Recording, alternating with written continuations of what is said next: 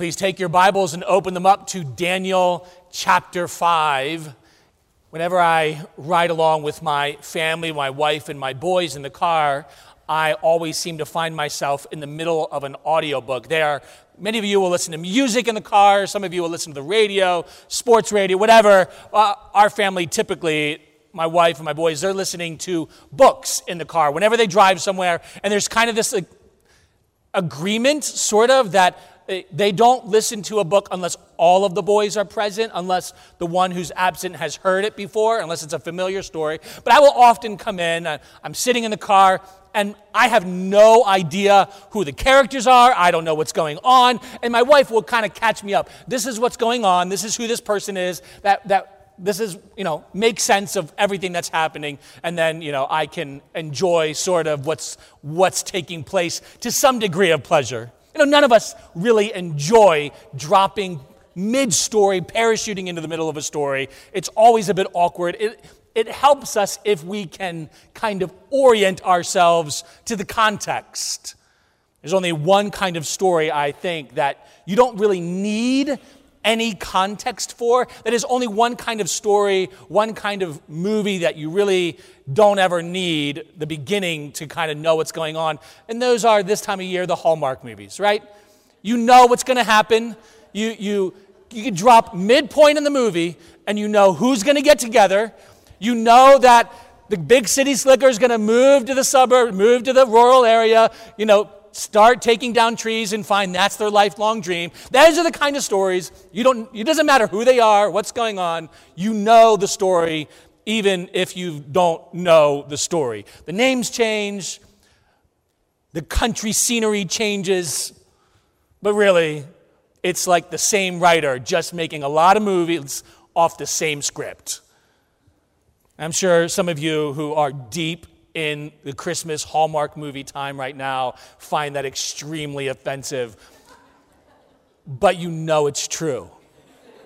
You know it's true.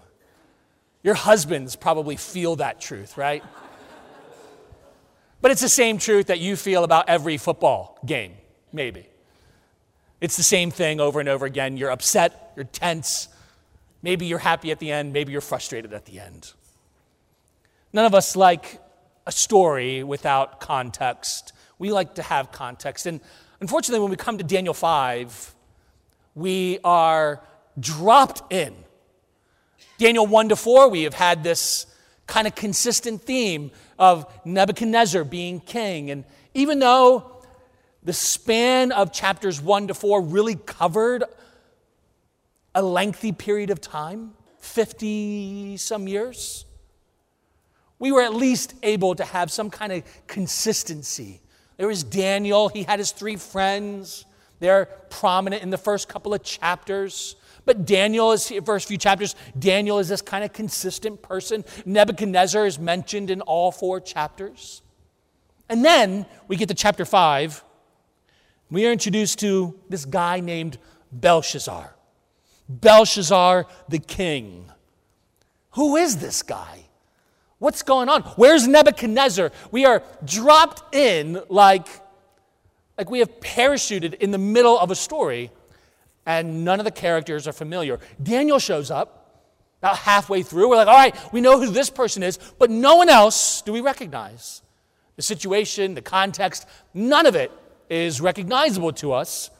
But Daniel is writing, his first readers would have known the context, the historical context. They would have known everything happening. They would have known the importance of this date and time. October 12th, 539 BC. They would have known what was going on. And so it might be helpful for us to fill in the blanks between chapters 4 and chapters 5. There have been about 30 years since chapter 4 to chapter 5. Daniel is about 80 years old at the beginning of chapter 5. 23 years have passed since Nebuchadnezzar's reign.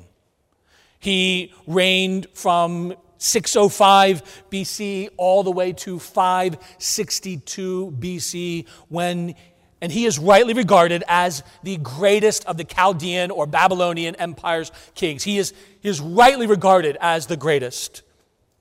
But following his death, his son, Amul-Marduk, known in the Bible, he is often called Evil Marduk. His son takes over. His son, we read from 2 Kings 25, he is the one who released the Israelite king, King Jehoiakim, from prison. He only reigns 2 years, from 562 to 560. And because he's kind of considered a morally corrupt man, he was killed by his brother-in-law. You thought you might have had some tough situations with your in-laws. His was worse. His brother-in-law, General Neriglissar, he had served under Nebuchadnezzar. He comes, he kills Amul-Marduk.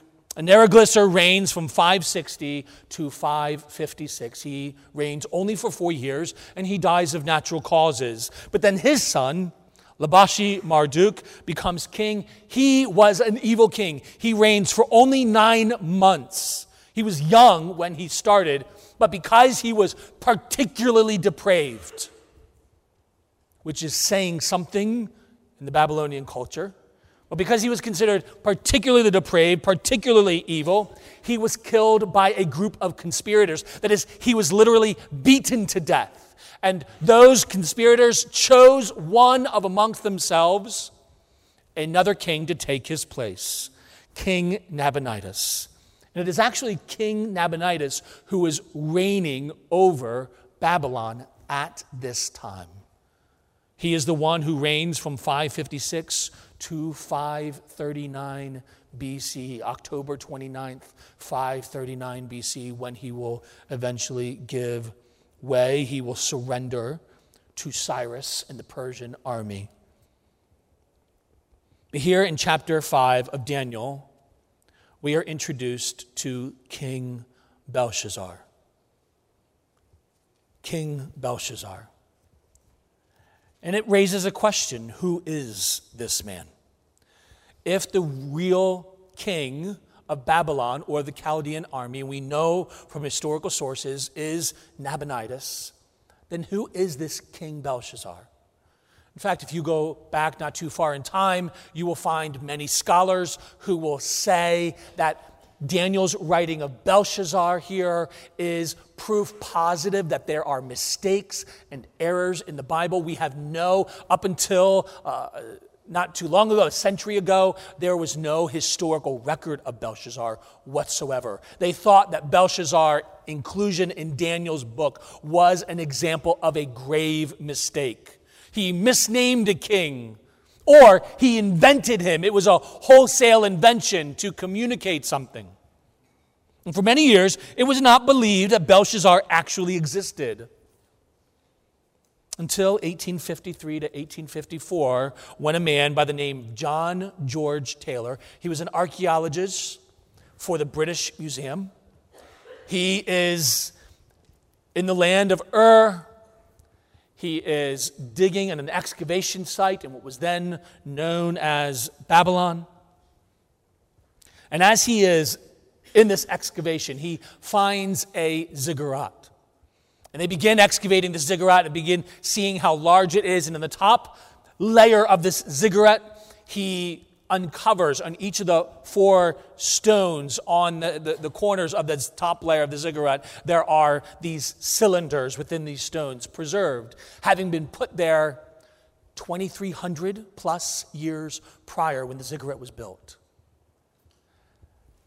And those cylinders, which are still preserved to this day, record for us, give us the very first account of King Belshazzar, believed not to have existed up until that moment. We find that King Belshazzar was the son of King Nabonidus. And King Nabonidus, for either health reasons or most likely religious reasons, he did not want to live in the city of Babylon. He lived about 500 miles away in a town called Tema, and he set up his throne, his palace, his rule from there. And his son, Belshazzar, reigned in Babylon. And for all accounts and purposes, Belshazzar, by those in Babylon, was considered the king of Babylon. He was the one that they looked to. It was his rule, his power, his authority that mattered most. This is one of the indications we see in the text when Belshazzar promises to reward anyone who can interpret to him the mysterious handwriting on the wall, which we'll see in just a moment. He promises that he'll make him the third in the kingdom of Babylon, which is really unusual. You want to make someone honored, you would make them the second. But Belshazzar is the second. And so he doesn't have the right, the authority to raise someone to his level, nor would he want to. And he can give that third place, which is what he promises to do. But so about 555, 556, Belshazzar is reigning alongside, under his father, as co-regent. He is reigning in Babylon while his father does most of his work far away in the city of Tema. And what's happening in this passage, kind of the background to it, is not just these historical details. The nation of the Medes and the Persians had been gaining influence and power over these last 30 years. And now Cyrus, with his army, weeks, days prior to this moment of this chapter, just miles outside the city of Babylon, he had defeated the armies of Babylon. And King Nabonidus and his armies had led the armies of Babylon against Cyrus and the Persian army.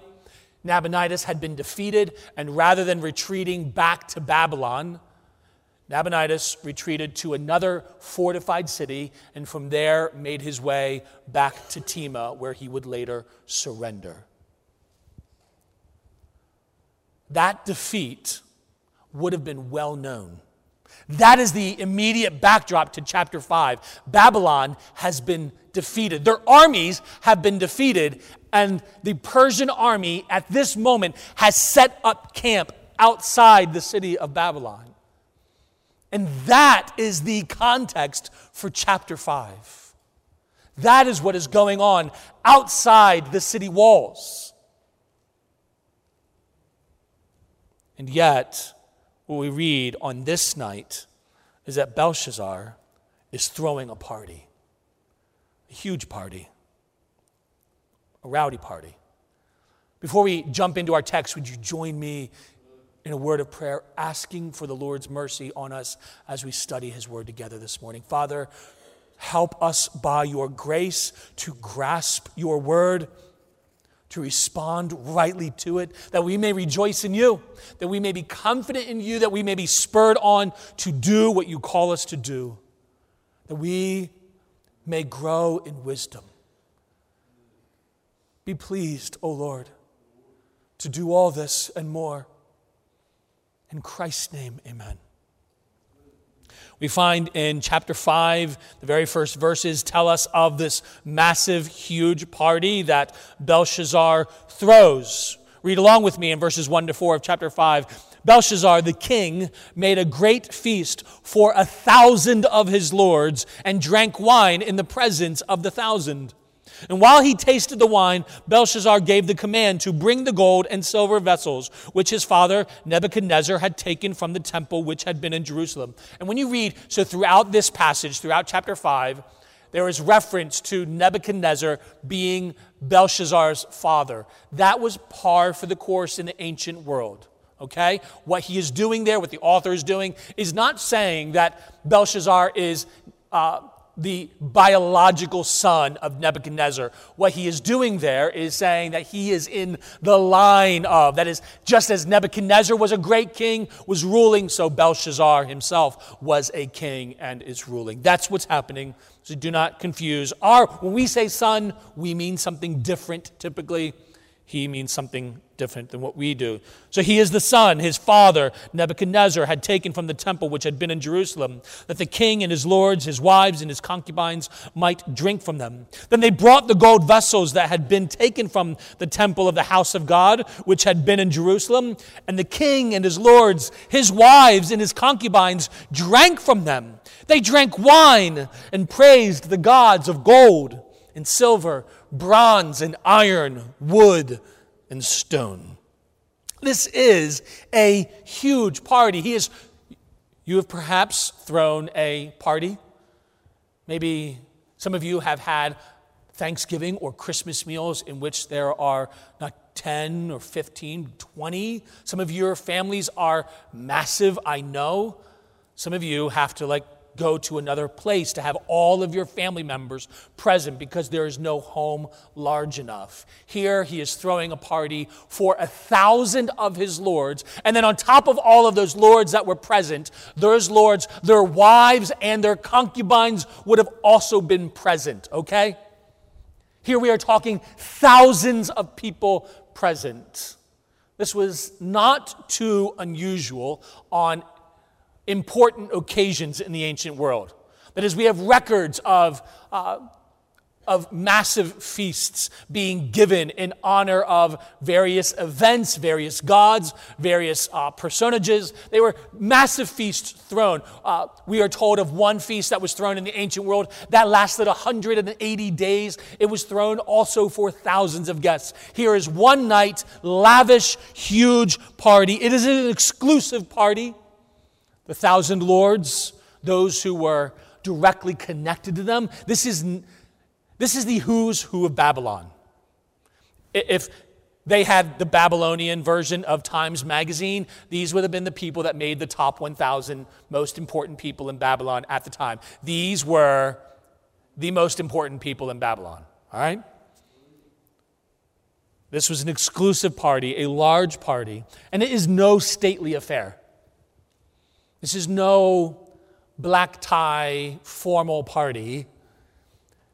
This is a debauched party. There's several clues to this in the text. We see Belshazzar the king. He makes a great feast for 1,000 of his lords. And we are told Belshazzar also in the very next line, and he drank wine in the presence or in front of the 1,000. That is way out of the ordinary. Kings did not eat and feast and drink in front of their guests. It wasn't to be done. They were set aside. They were given exclusive quarters. People might approach them, they might come to them, but they were out of sight. Belshazzar doesn't just eat in front of everyone. We're told he's drinking wine in front of everyone. He is encouraging everyone with him, not just to drink, but to drink to excess. He is leading the way into intoxication here. That is what is happening. He is trying to push everyone deeper and deeper into drunkenness. That's his goal. As he is sitting in front of everyone, drinking wine, he is setting the pattern for what he wants everyone else to do. We see this in the very first line of verse 2. We read, while he tasted the wine. That word tasted probably includes the idea that here he's feeling the effects of the wine. He's been drinking and drinking and drinking, and now he's kind of joyful. His judgment is impaired. What is in him is now all spilling out. He is very much on his way to getting drunk.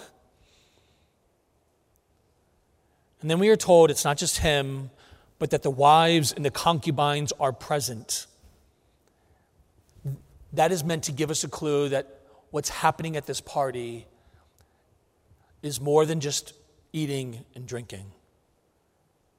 It is a hint that what's happening here is drinking and a lot of immorality. This is a huge party. It is an exclusive party. It is quickly devolving into a debauched party. But more than anything else, it is an arrogant party. It is an arrogant party. Just think of the context of what's happening. Outside Babylon's walls, the army of Persia has set up. They are setting up camp. And inside, Belshazzar is throwing a huge party. What would give him this kind of confidence, arrogance, to throw this kind of a party at this moment? Well, it could be simply that there is, in the course of the year, this is one of the Babylonian holidays, and he's trying to honor it and celebrate it almost as a way to tell everyone else, signal to all of Babylon, hey, life is okay, things are going on as normal, we have nothing to worry about. It could be that. It might also be that he is himself trying to take advantage. King Nabonidus has been defeated. He's scurrying back to whatever fortress he can, and now is going back to Tema. Maybe Belshazzar is trying to think, it's time for a new king. And maybe that new king is me. It could be that, where he is planning on announcing his own kingship. It might also be the chance where he is trying to distract everyone in Babylon from the fact that just outside their walls, the Persian army is camping. Isn't that something similar that we do today? Life gets tough. There are questions we're not sure what to do with. And so we distract ourselves with whatever is at hand. And so alcohol and drugs, TV, video games, and scrolling on our phones, or going outside and working on whatever project we might have. Endless ways that we try to distract ourselves from difficult problems. It could be something like that. But most likely, Belshazzar is throwing this party to show how confident he is in the face of the Persian army. And he's not acting like a guy who's surrounded by his enemies here. He is acting as if he has already won. He's acting as if he's totally secured, unbothered by what anyone else is doing. Here is a guy who, by all appearances, wants to show everyone how absolutely confident he is. No one can break into my house. No one can touch me. We're untouchable. Let me show you, I'm throwing a party. You might ask, why? What would make him so confident? And part of it is that for over 1,000 years, Babylon had remained unbroken into. That is, the walls of Babylon had never been breached. They had never been destroyed.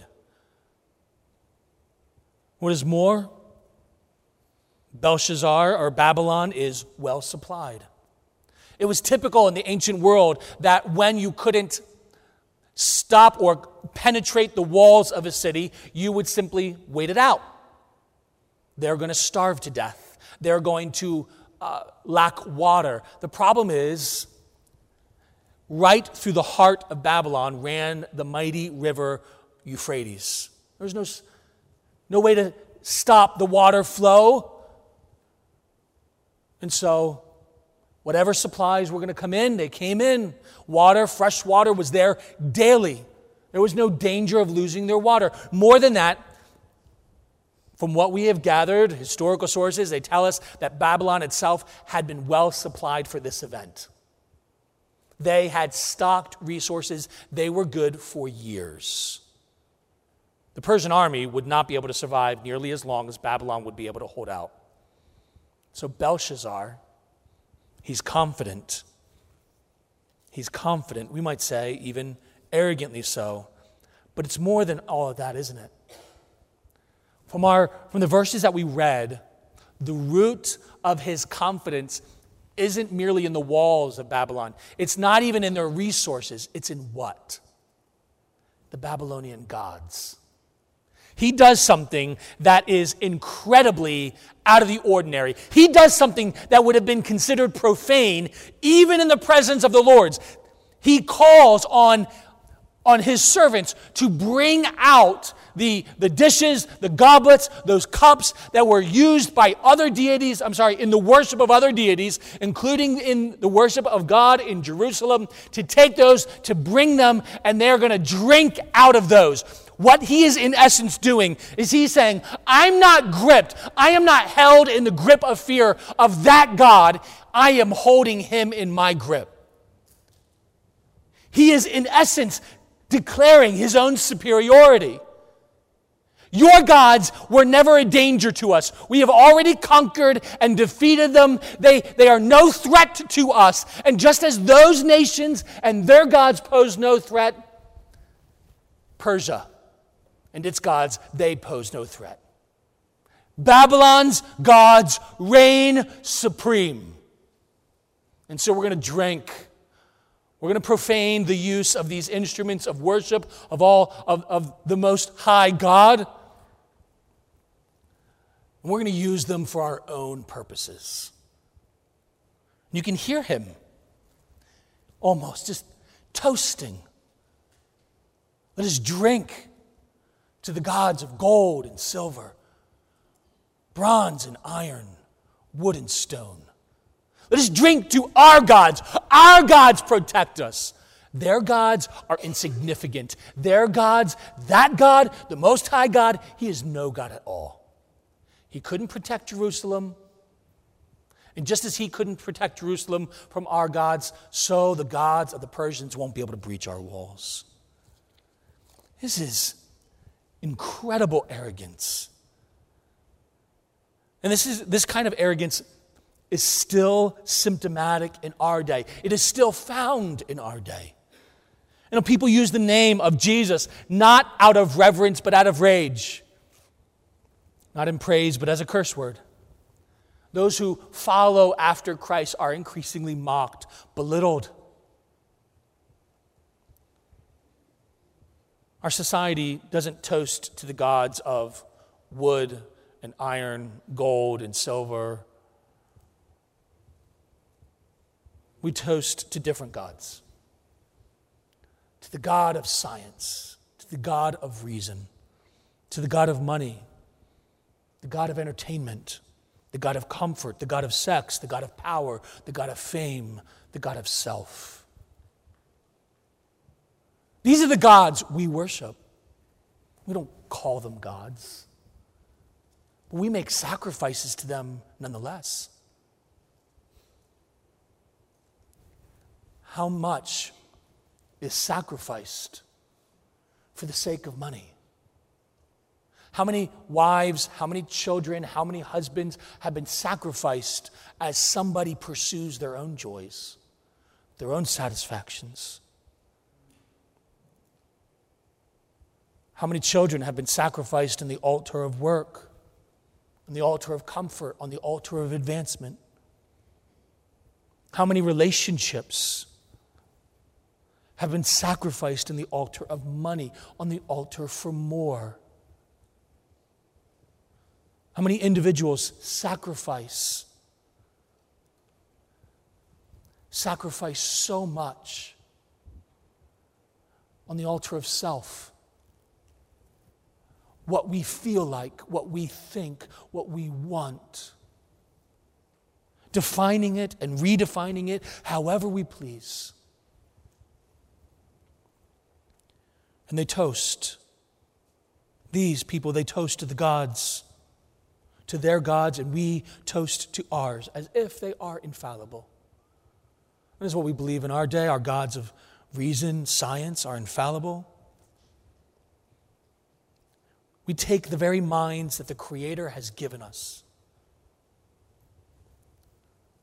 and the methods of deduction and study that can only make sense in a world that has been ordered by a Creator. And we use these gifts to deny the fact that there is. That's arrogance.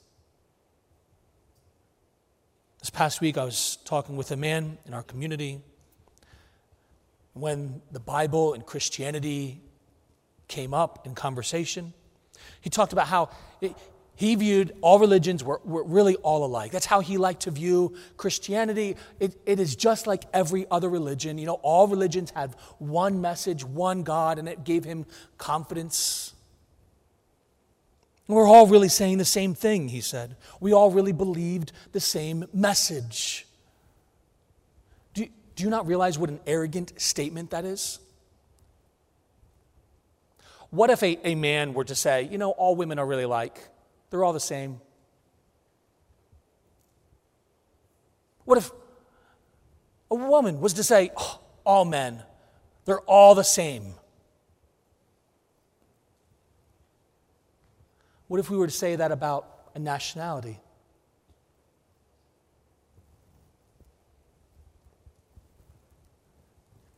Would a Muslim, would a Hindu, would a Buddhist, would a Mormon describe themselves? No, what we have is in our culture, this idea, in our world, this idea that all these religions are the same. It is arrogantly saying that what these people believe is meaningless. The distinctions that they have are meaningless. Really, everything's the same. What you believe is the same. What that person believes, what that person believes is the same as what you believe. It's all the same. Is there anything more arrogant than that? And yet this is essentially the message of society when it comes to religion, when it comes to God. It's all the same. Imagine from the perspective of God. He has created all things, and these creatures that you have made, they have rebelled against you. You have made them in your image. You have shown love to them. You have created a good world for them to exist in. And yet, having rebelled against you, they continue to sin against you. Rebel, sin, and yet you in mercy send your Son into the world to become one of them, to share in their humanity, so that he may represent them and suffer in their place. And he does. He does suffer. He suffers in the place of sinners so that he might bring sinners to God.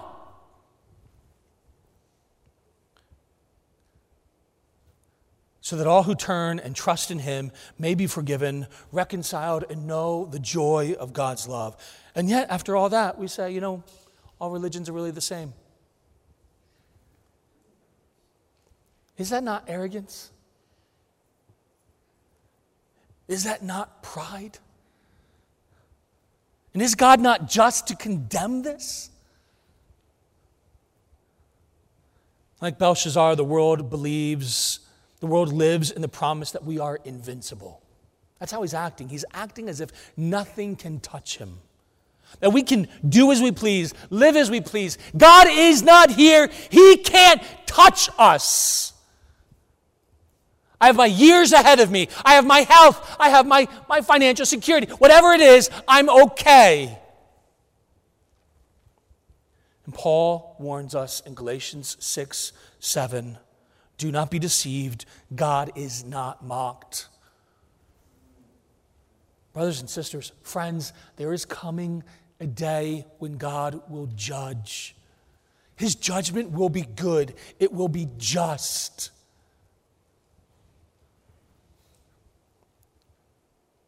God will not be mocked.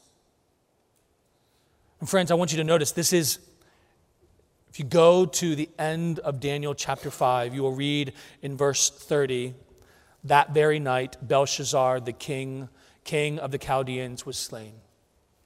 Part of the reason we know this is October 12th, 539 BC, is because historical sources give us that day.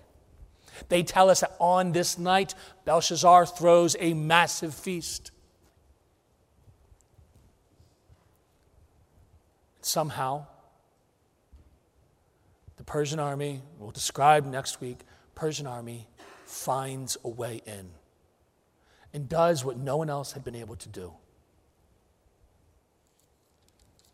Belshazzar here is extreme in his arrogance. I want you to notice, in the moment of his arrogance, God gives a warning. In the same hour, the fingers of a man's hand appeared and wrote opposite the lampstand. The importance of the lampstand there is that now the hand and the writing on the wall is able to be seen by everyone. The hand writing opposite the lampstand on the plaster of the wall of the king's palace. And the king saw the part of the hand that wrote. Then the king's countenance is changed. His thoughts troubled him, so that the joints of his hips were loosened and his knees knocked together against each other. All of a sudden, this king who was so arrogantly confident in himself, all of a sudden, Daniel, to describe how the king's attitude has changed, he piles on these sayings, one on top of each other. His color changed, and his face goes flush white. His knees knocked together. He's shaking. He can't stand any longer. This is a guy who is weak in the knees. He is terrified. He cries aloud to bring in the astrologers, the Chaldeans, and the soothsayers. The king spoke, saying to the wise men of Babylon, "Whoever reads this writing and tells me its interpretation shall be clothed with purple and have a chain of gold around his neck, and he shall be the third ruler in the kingdom." Now all the king's wise men came, but they could not read the writing or make known to the king its interpretation. Then King Belshazzar was greatly troubled. His countenance is changed, and his lords were astonished. They're perplexed. They themselves are terrified. And he goes on, then the queen, that is the queen mother, because of the words of the king and his lords, came to the banquet hall. The queen spoke, saying, "O king, live forever.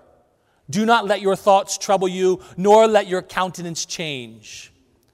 There is a man in your kingdom in whom is the Spirit of the Holy God. And in the days of your father, light and understanding and wisdom, like the wisdom of the gods, were found in him. And King Nebuchadnezzar, your father the king, made him chief of the magicians, astrologers, Chaldeans, and soothsayers. Inasmuch as an excellent spirit, knowledge, understanding, interpreting dreams, solving riddles, and explaining enigmas were found in this Daniel, whom the king named Belteshazzar. Now let Daniel be called, and he will give the interpretation." Then Daniel, verse 13, was brought in before the king. And the king spoke and said to Daniel, "Are you that Daniel?" Now, King Belshazzar is going to describe Daniel in the same words that the queen mother has described him in. But he makes one change, and it's here in verse 13. "Are you that Daniel who was one of the captives from Judah, whom my father the king brought from Judah?" Here in this moment, we are given, just picture the scene. You have King Belshazzar. He is sobering up quickly. He is terrified, shaking, unable to stand, stuttering in his fear. And in shuffles this bent, wizened man, who for some reason is not included in the who's who. He has fallen out of favor since Nebuchadnezzar. No longer included in the 1,000 most important lords and ladies. And yet he is brought in. He is sought. Why? Our text tells us, because he is wise. And it points us to something, brothers and sisters, that we need to remember. Belshazzar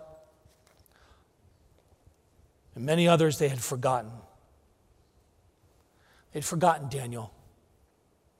He had become insignificant. He had become meaningless. More than this, he was still looked down upon. The very first thing out of King Belshazzar's mouth is, "Aren't you that guy who my father brought here when he conquered your country? Aren't you one of those exiles? Don't you remember your place?" And here we have this picture, this old, wizened man who was an exile, foreigner brought to this land. He is the one who is needed. His voice is the one that needs to be heard. He is the one who is relied upon. His wisdom, his faithfulness to the Lord has brought him to this moment, so that even though the arrogance of the king had excluded him and caused him to view Daniel and his God as meaningless and insignificant,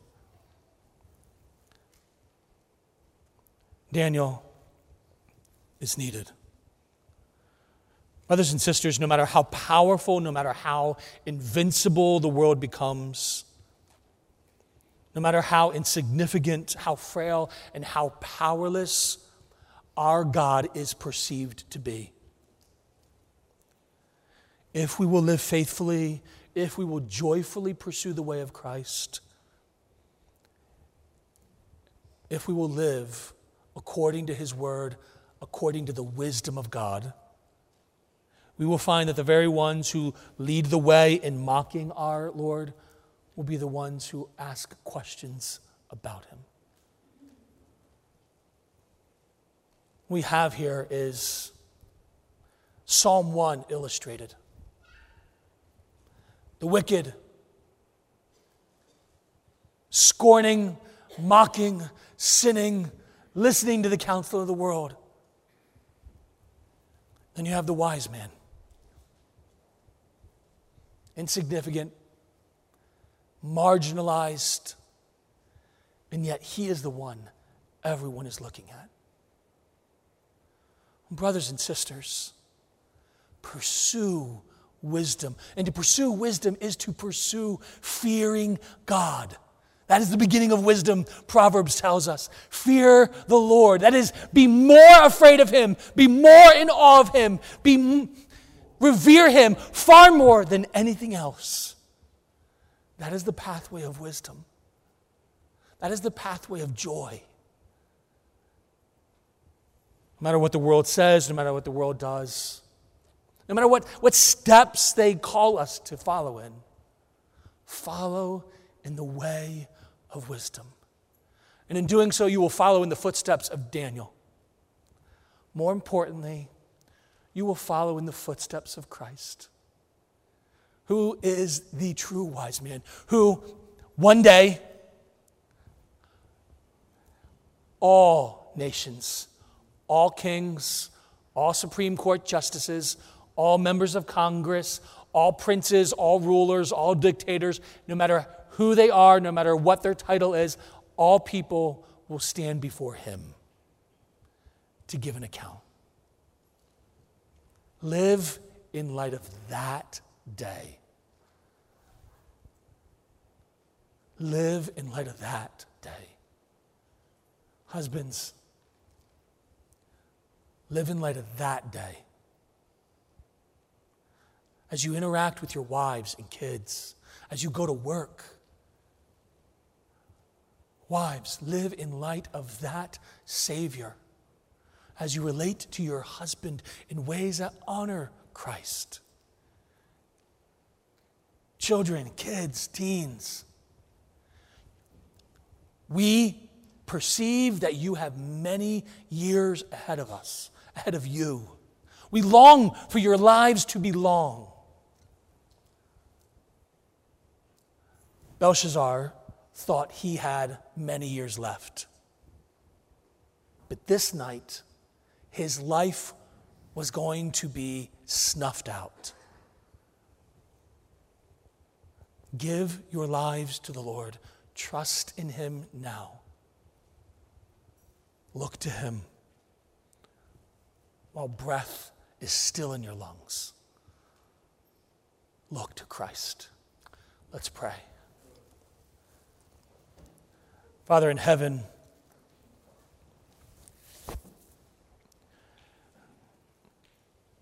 we too often fight the pride in our hearts. It is evident.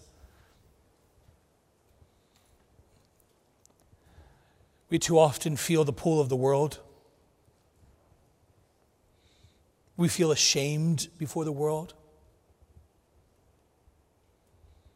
Oh God, I pray that you will teach us wisdom. Teach us to be more in awe of you than we are of the glitz and glamour that this world offers, to be more in awe of you than we are of what people may think of us.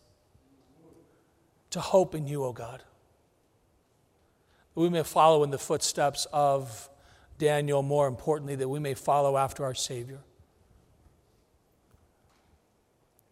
Oh God, let us trust in you. Teach us the way of humility. Teach us the way of faithfulness. We pray all this in the name of our good Savior, Christ Jesus. Amen.